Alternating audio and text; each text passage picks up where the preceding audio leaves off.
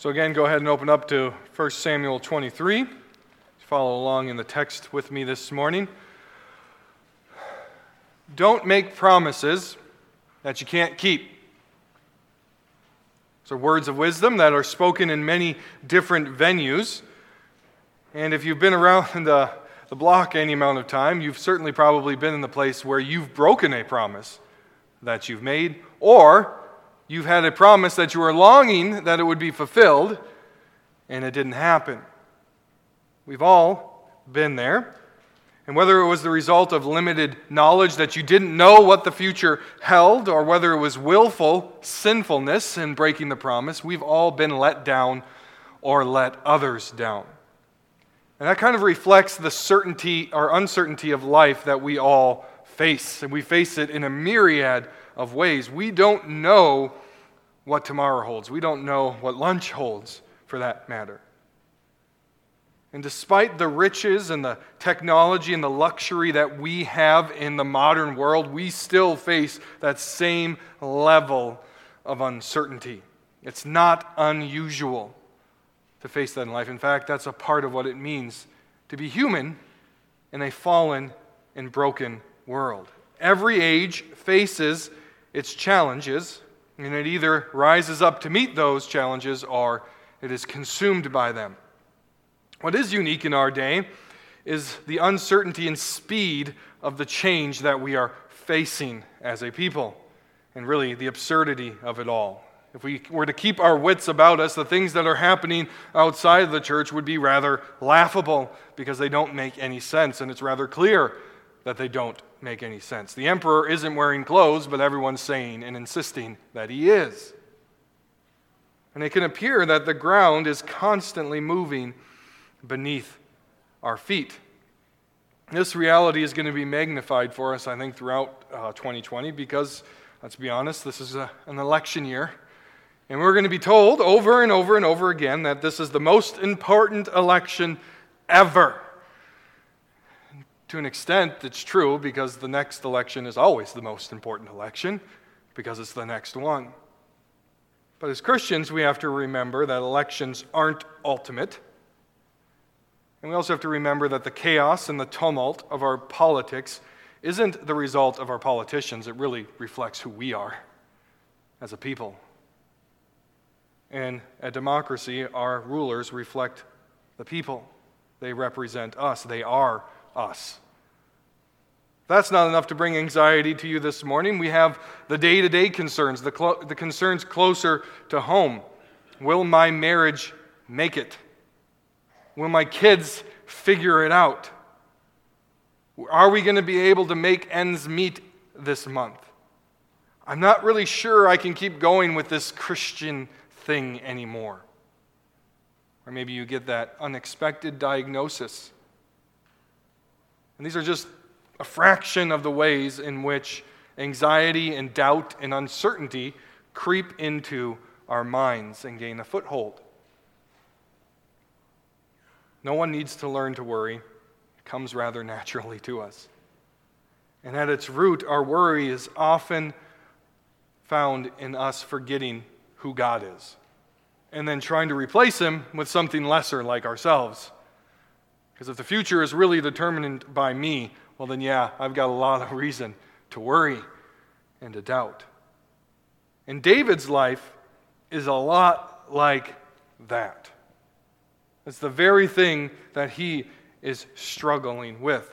At a very young age, David is given this great promise by God through the prophet Samuel, saying, "You are going to be the king of God's people." Sounds pretty good. Who doesn't want to receive that kind of a promise from God? And it was given to David by God's grace alone. And it said, you look upon David, there's nothing great about him, but yet God picked him by grace and grace alone. And early on, after that promise, there's a lot of victory. David goes against Goliath. The one man who should have gone in front of the armies of Israel to face Goliath was Saul the king. We know a lot of things about Saul the king. A couple of the things we know about him is that he was head and shoulders taller than everyone else. Good person to face a giant. and he had the same type of armor that the giant had. If there's one person who should have gone out and fought Goliath, it was Saul, the king. But instead, David, the future king, is the one who goes out there. Even later after that, the people's hearts turn to David. We read that Saul has killed his thousands, but David has killed his 10,000s. It appears that David's on a fast track here to receive the promise that God has given him, that you will be the king. I mean, he even marries one of Saul's daughters. Surely God's promises will all come to fruition. But then, life happens, the bottom falls out, and Saul tries to kill David. And David spends much of the rest of his life before being king running around, hiding in the wilderness, not in palaces, not with his wife, not receiving the praise of people, but pretending to be crazy and hiding in caves.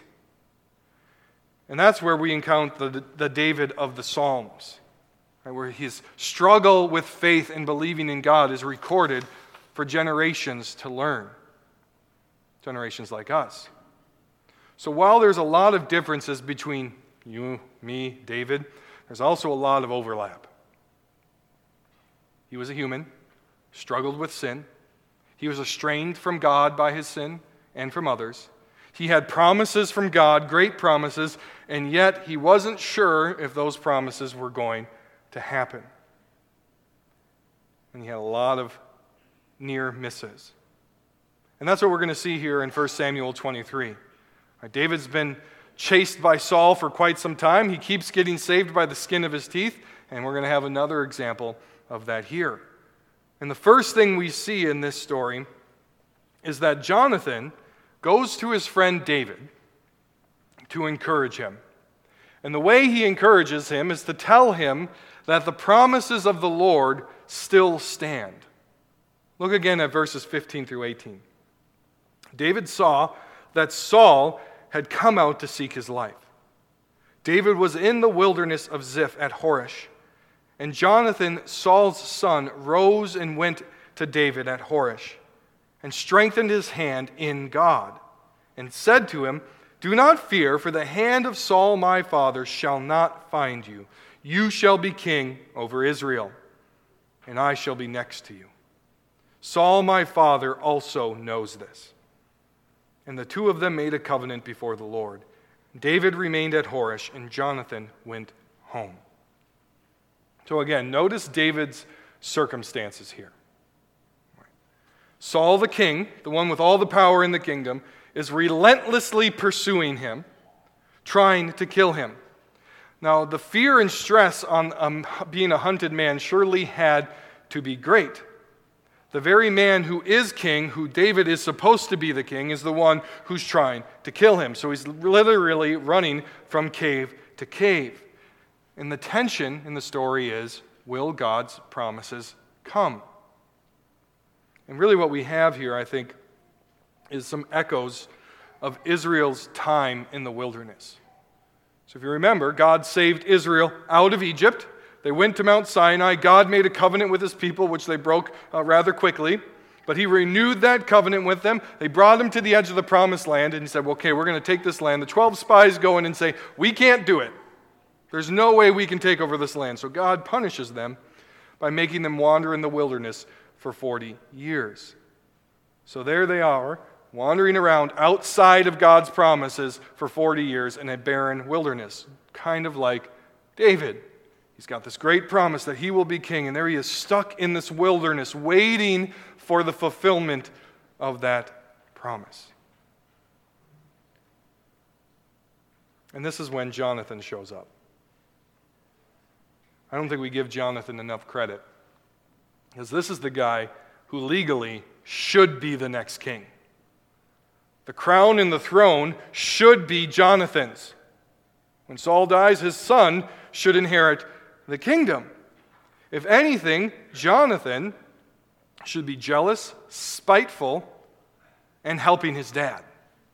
He should leverage his friendship to make sure David is killed so that he can get everything that he wants. But he knows God's promise. So what does he say to his friend David? I think this is key here. He doesn't tell David, hey, you've seen worse than this. Hey, David, you've killed 10,000s and Saul's only killed thousands. Like, you're way better than Saul. Like, well, you shouldn't worry about him. He is just a gnat that is bothering you. No, Jonathan doesn't point David inside. He reminds him of God's promise.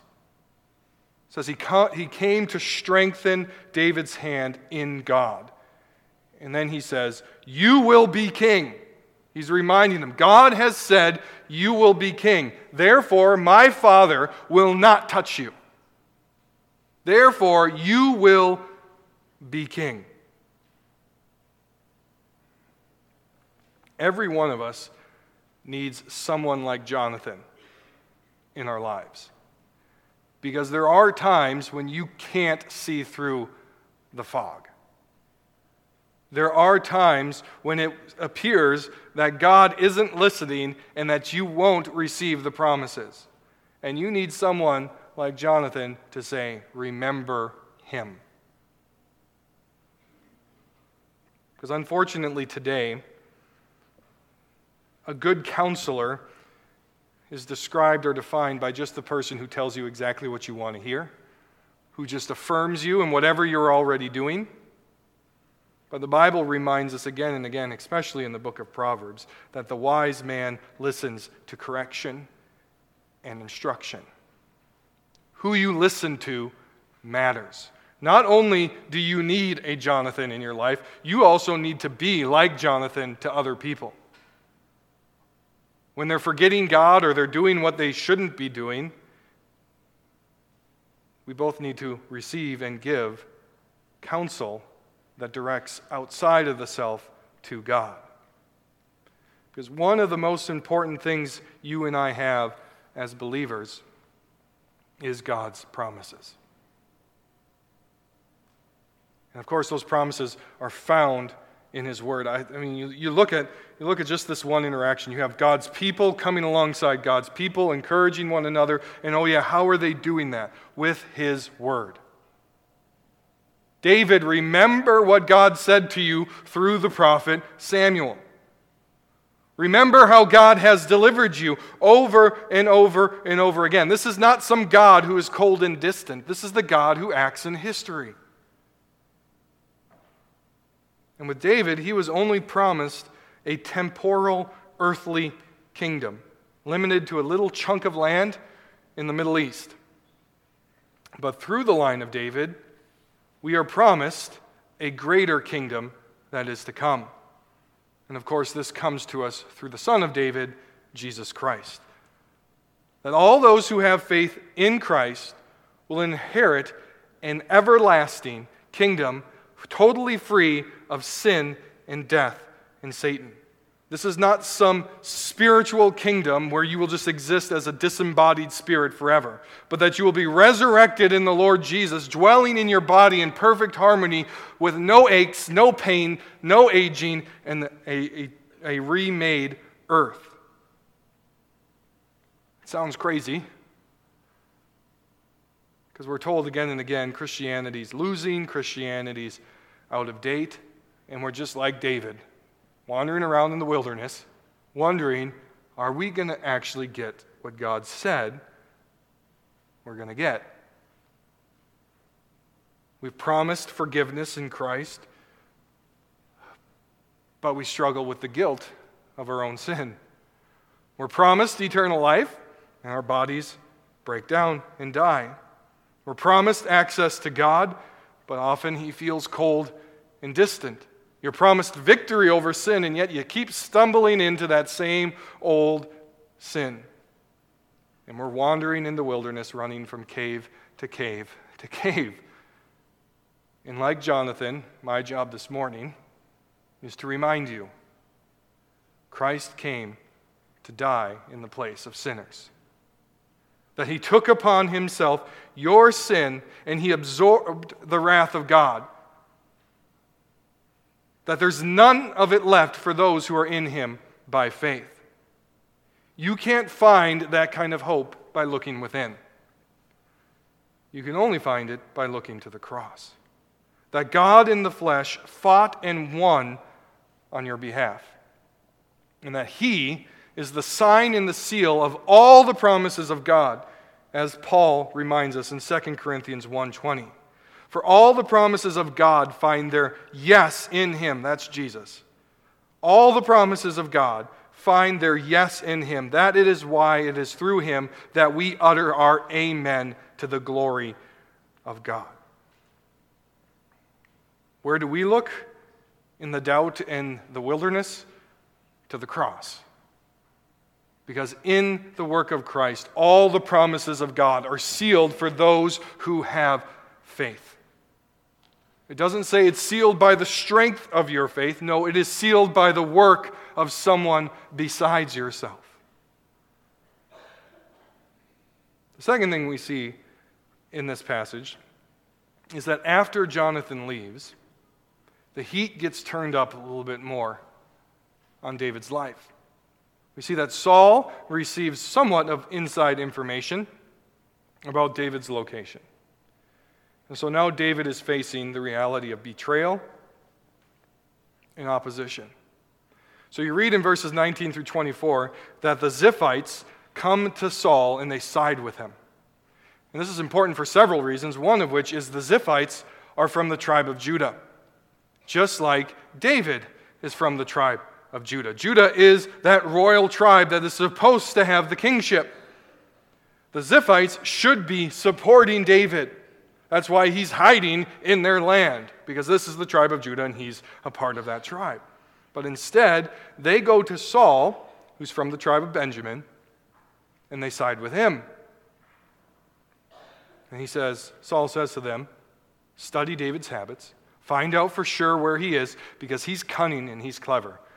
It's not really him who's figuring all this out for his escapes, but that's what Saul's dealing with. And you see the tension in the story here again. God has promised David to be king, but Saul and the Ziphites are opposing David, but more importantly, they're opposing God. Right? That's the real tension, is Saul and the Ziphites have set their face against what God is doing in the world. So primarily, the attack is not on David, but on God. And this is where the irony comes in, because Saul says he's on God's side. What does he say to the Ziphites? May you be blessed by the Lord, for you had compassion on me. Saul says, you're doing the Lord's work here, and he's going to bless you. Even though he knows that's not true. Even though God is the one who's continually delivering David, Saul has the arrogance to say, we're doing God's work. And it's unfortunate to have to say this, but that's common, both in Scripture and in world history. Very few people will ever come out and tell you, I'm doing Satan's work. Everybody says they're doing God's work. Everybody says they're on the right side of history. Everyone says what they're doing is good. Everyone has a justification for their sin. From Adolf Hitler down to the toddlers in the preschool wing. Everyone's got an excuse. We see this with the serious to the silly. I'll give you a couple examples here. I mentioned this before, but I read an article not that long ago about some abortion doctors, and they claimed to be doing God's work. There's a lot we could say about that, but certainly not God's work. Putting objects into the womb of a mother and crushing a baby's skull or ripping them limb from limb or burning them with acid inside of a mother is not God's work. It's deplorable, inexcusable, and wretched from the pit of hell. And to invoke God's name is to invite God's wrath. On the more silly side, I was at an association meeting not that long ago, and we were making a decision. I mean, it's kind of important, but it really wasn't that important. And I was sitting right next to this guy, and me and him were on different sides of the issue here, and he just kept saying repeatedly, This is clearly God's will. We need to do this. And I looked at him and I said, how do you know that? He says, it just is. It's God's will. And I said, well, how do you know that? And he just kept getting louder and louder, so I stopped talking. But he's like, this is God's will. I'm like, well, how do we know that this is God's will? How do we tell? We have to be very, very careful in invoking God's name. The prophet Muhammad said he was doing God's will. Joseph Smith, when he founded Mormonism, said he was doing God's will. Saul, before God converted him on the way to Damascus, said he was doing God's will. The Pharisees, when they turned Jesus over to be executed, said they were doing God's will. So again, how do we tell? Well, the answer, again, is found in God's Word. He has not left us aimless. He has spoken in a way that we can understand so we can know what He desires from us. And this is something we have to understand. God is not neutral. He's an impartial judge, but He is not neutral. He upholds that whole standard for every man, woman, and child who's ever lived, and He judges all of us according to that standard. He does care. And we invite His wrath when we don't do what He says to do, and then when we say, we're doing this for God's sake. So as Christians, you and I need to be a people who submit to His Word. That doesn't mean we just say, yeah, I agree with the Bible. Like, it's easy for me to say up here, I agree with the Bible, and never live it out. Such faith is no faith at all. You can say, I agree that God says sex is only for a husband and his wife. It's not enough to just say that and to go and have extramarital sex, or to support homosexuality, or to look at pornography. Faith always moves us to repentance and obedience. That's the point in the sermon where we all start going, well, I'm guilty. What about me? What if I've already sinned and failed in any of these areas? And again, we come back to the cross of Jesus Christ. We don't only serve a holy God, but one who loves to forgive sinners. This is why Christ came. So that as we look within and we see our guilt, we are forced to look outside of ourselves and to go to Christ. Because if we will turn from our sin and say, this is wrong, this isn't what God wants, He is faithful and just and willing and excited to forgive you. But not if you say, my sin is God's will. That He will not forgive. He longs to forgive, but the onus is on us to turn and renounce our sin. So for David, here he is facing this challenge. He's been betrayed. Saul is trying to make sure David is never king. And what we see here is one of those hardest things to deal with. And that is when we are betrayed. I'm young. I've been in a lot of battles already, and most of them happened before I ever set foot in Riverview. I've made mistakes in those battles. I've sinned. I've let bitter take root in my heart. But in Christ, I've been forgiven. But I can tell you that the hardest thing in this world is not the attacks of the world, but it's those who should know better. It's the clergy who are following the world and compromising again and again. It's the pastors who abuse their churches, and it's the churches who abuse their pastors. I've seen it all. And this is exactly what the Ziphites are doing. They know better, but they don't care. It's easy to say God is on your side, but it is much more difficult to live in faith under His commands. And that is exactly what faith strives to do, to follow the example of Christ. Third, so what do we do? Okay, so here's David. Deck is stacked against him again. What does he do? And that's where, if you have your Bibles, flip to Psalm 54. You'll read in the heading of that psalm that this was written when the Ziphites betrayed him. Okay, it's a very short psalm, just 7 verses. What does David do in the face of all of this?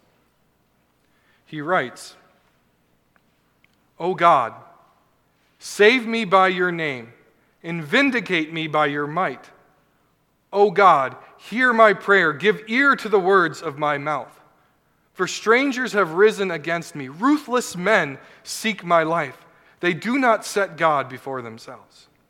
Behold, God is my helper. The Lord is the upholder of my life.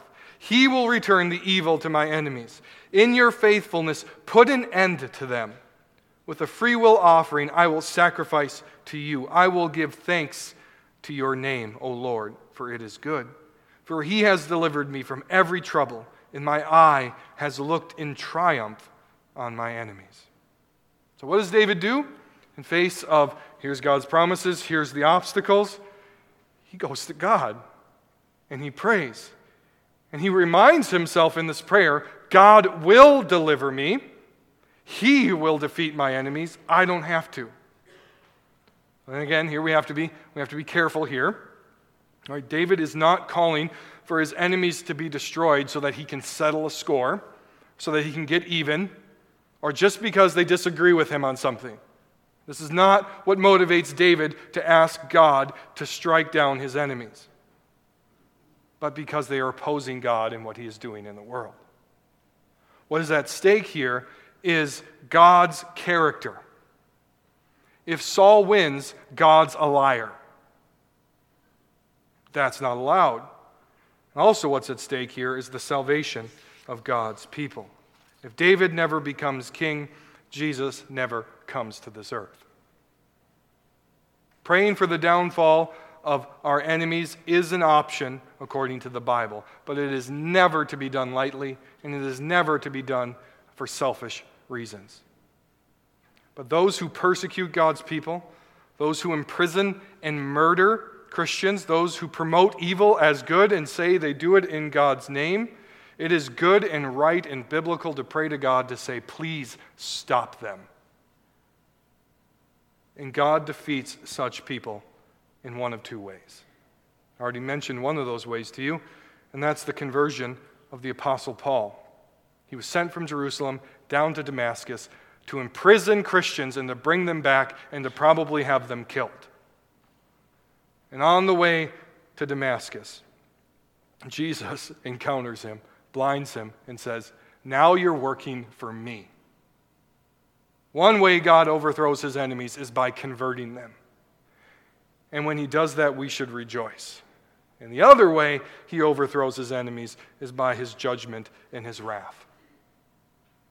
How God defeats his enemies is up to him, but it is good and right for us to pray that he do just that. Most of us will never be in the situation that David is in, that somebody is chasing you around trying to kill you because of the promises God has given you. We should be thankful for that. But like David, you and I doubt God, doubt our faith, worry about the future, lose heart in the face of our challenges, and there is where we learn from his example. Go to God. That is the daily fight of faith. The daily struggle to believe is returning to him over and over again in his word, with his people, and in prayer. Something else to take from this. I want you to notice how David's faith manifests itself in different situations. Sometimes we think faith is almost this monk-like, just sit there and do nothing. Right? Well, what is David's faith like? Well, here, he sits there praying, waiting for God to save him, because he's got no other option. But his faith in God, when it came to the Goliath, led him to take bold action. What was the faithful thing to do when facing Goliath? It was to saddle up and go face Goliath. Not to pray there and say, God, please strike him with lightning so that he'll die for his blasphemies. The key to both of these types of response, waiting and acting boldly, is that they're both focused in on that God will do it. God will provide the way. Faith fuels both. I know it's hard to know when to act, when to wait, It's something you just learn by trial and error. But faith should motivate both. Fourth and finally, the story comes to an end as the Lord saves David. God is proven faithful yet again. Verses 25 through 29. And Saul and his men went to seek him. And David was told, so he went down to the rock and lived in the wilderness of Maon. And when Saul heard that, he pursued after David in the wilderness of Maon. Saul went on one side of the mountain, and David and his men on the other side of the mountain. And David was hurrying to get away from Saul. As Saul and his men were closing in on David and his men to capture them, a messenger came to Saul saying, hurry and come, for the Philistines have made a raid against the land. So Saul returned from pursuing after David and went against the Philistines. Therefore that place was called the Rock of Escape. And David went up from there and lived in the strongholds of En-gedi. So the situation came to a head here. Here comes Saul. David's running away from Saul, and it's almost like a cartoon as he's chasing him around a mountain. And if you were reading the Hebrew text, which I don't know why you would, the connotation here is that Saul splits his forces. One's going around each side of the mountain. David's got no escape. The game is up. It's over. Saul is going to win. And while the text doesn't explicitly say it, the implication is clear. God has delivered David by his sovereign providence. At the last minute, when it looked like everything was coming apart and God's promises wouldn't happen, all of a sudden, out of nowhere, a messenger comes up and says, Saul, the Philistines have come into the land. And Saul has to go fight the Philistines instead of killing his political rival. Salvation belongs to the Lord. The Lord always keeps his word. Our God is all-powerful, all-present, and all-knowing. And you can see that here in this text. All the little things he had to work out that just at the right time, Saul was going to receive that news that a foreign kingdom had come in at that time. Some messenger sees it, finds Saul over on this mountain just in time, and they have to tuck tail and run. And that's the hand of God at work in history. This is the God you and I believe in. He's not a lesser God. It's the same one who delivered David. Because he is powerful, because he is good, because he is loving, because he is faithful, you should trust him. The same God who saved David can and will save you through Christ. And again, that power is chiefly shown upon the cross. When Jesus cried out, "It is finished," he meant it.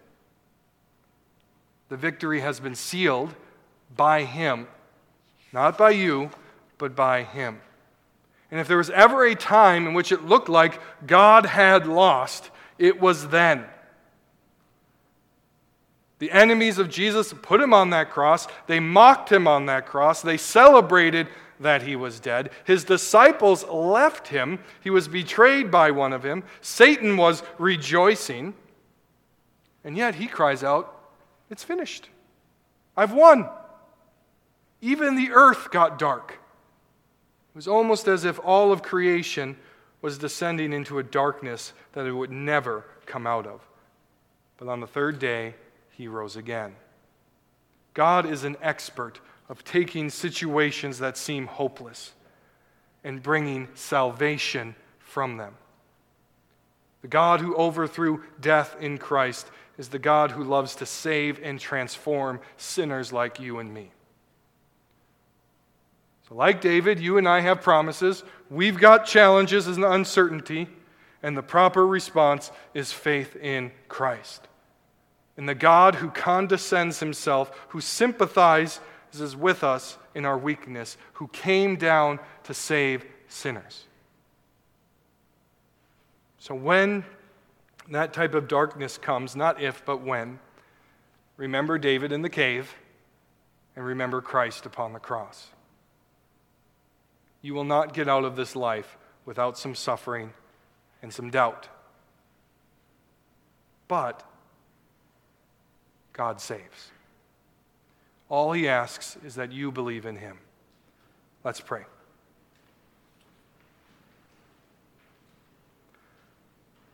Lord Jesus Christ, your name is the name that is above all names. We come before you asking for this type of faith, a faith that is not blinded by circumstances or doubt, but that can see clearly that you are faithful and that you love to save your people. Ignite in our hearts and our minds a desire to go before you with prayer and faith like this, to look upon what you have done repeatedly in history, saving your people, and to walk in the confidence of that faith. It's in the name of Christ we pray. Amen.